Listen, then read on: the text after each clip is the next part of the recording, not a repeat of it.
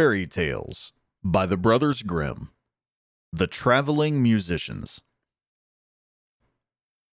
An honest farmer had once an ass that had been a faithful servant to him a great many years, but was now growing old and every day more and more unfit for work. His master therefore was tired of keeping him and began to think of putting an end to him.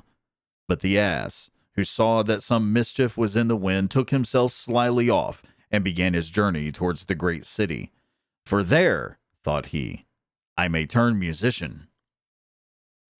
After he had traveled a little way, he spied a dog lying by the roadside and panting as if he were tired. "What makes you pant so, my friend?" said the ass. "Alas," said the dog, "my master was going to knock me on the head because I am old and weak and can no longer make myself useful to him in hunting. So I ran away. But what can I do to earn a livelihood?" "Hark ye," said the ass, "I am going to the great city to turn musician. Suppose you go with me and try what you can to do in the same way." The dog said he was willing, and they jogged on together. They had not gone far before they saw a cat sitting in the middle of the road and making a most rueful face. "Pray, my good lady," said the ass, "what's the matter with you? You look quite out of spirits." "Ah, me," said the cat. "How can one be in good spirits when one's life is in danger? Because I am beginning to grow old, and had rather lie at my ease by the fire than run about the house after the mice. My mistress laid hold of me and was going to drown me, and though I have been lucky enough to get away from her, I do not know what I am to live upon." "Oh," said the ass, "by all means go with us to the great city. You are a good night singer and may make your fortune as a musician." The cat was pleased with the thought and joined the party. Soon afterwards, as they were passing by a farmyard, they saw a cock perched upon a gate and screaming out with all his might and main. "Bravo!" said the ass. "Upon my word, you make a famous noise. Pray, what is all this about?" "Why," said the cock, "I was just now saying that we should have fine weather for our washing day, and yet my mistress and the cook don't thank me for my pains, but threaten to cut off my head tomorrow and make broth of me for the guests that are coming on Sunday." "Heaven forbid," said the ass. "Come with us, Master Chanticleer. It will be better, at any rate, than staying here to have your head cut off. Besides, who knows? If we care to sing in tune, we may get up some kind of concert. So come along with us." "With all my heart," said the cock. So they all four went on jollily together. They could not, however, reach the great city the first day, so when night came on, they went into a wood to sleep. The ass and the dog laid themselves down under a great tree, and the cat climbed up into the branches, while the cock, thinking that the higher he sat the safer he should be, flew up to the very top of the tree, and then, according to his custom, before he went to sleep, looked out on all sides of him to see that everything was well. In doing this, he saw afar off something bright and shining, and calling to his companion, said, "There must be a house no great way off, for I see a light." "If that be the case," said the ass, "we had better change our quarters, for our lodging is not the best in the world." "Besides," added the dog, "I should not be the worse for a bone or two, or a bit of meat."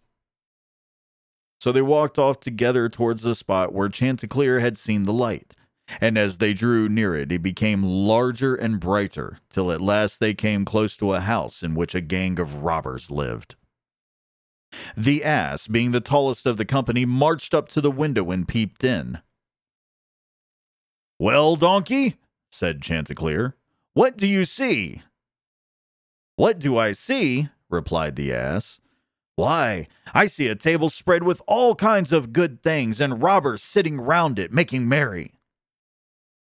"That would be a noble lodging for us," said the cock. "Yes," said the ass, "if we could only get in."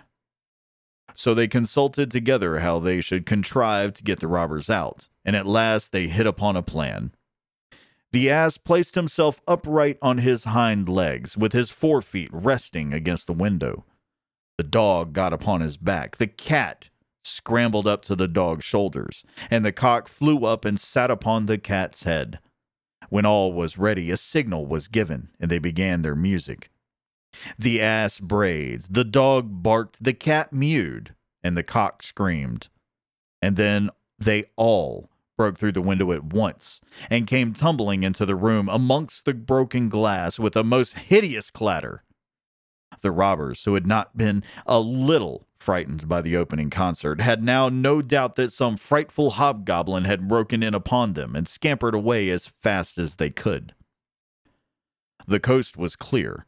Our travelers soon sat down and dispatched what the robbers had left with as much eagerness as if they had not expected to eat again for a month. As soon as they had satisfied themselves, they put out the lights, and each once more sought out a resting place to his own liking. The donkey laid himself down upon a heap of straw in the yard. The dog stretched himself upon a mat behind the door. The cat rolled herself up on the hearth before the warm ashes, and the cock perched upon a beam on the top of the house. And, as they were all rather tired with their journey, they soon fell asleep. But about midnight, when the robbers saw from afar that the lights were out and that all seemed quiet, they began to think that they had been in too great a hurry to run away.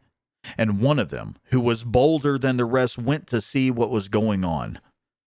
Finding everything still, he marched into the kitchen and groped about till he found a match in order to light a candle. And then, espying the glittering, fiery eyes of the cat, he mistook them for live coals and held the match to them to light it. But the cat, not understanding this joke, sprang at his face and spat and scratched at him. This frightened him dreadfully, and away he ran to the back door. But there the dog jumped up and bit him in the leg. And as he was crossing over the yard, the ass kicked him, and the cock, who had been awakened by the noise, crowed with all of his might.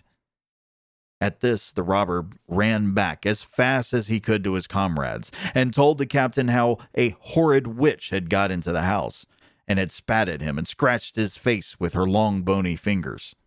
How a man with a knife in his hand had hidden himself behind the door and stabbed him in the leg. How a black monster stood in the yard and struck him with a club, and how the devil had sat upon the house and cried out, "Throw the rascal up here!" After this, the robbers never dared to go back to the house, but the musicians were so pleased with their quarters that they took up their abode there, and there they are, I dare say, at this very day.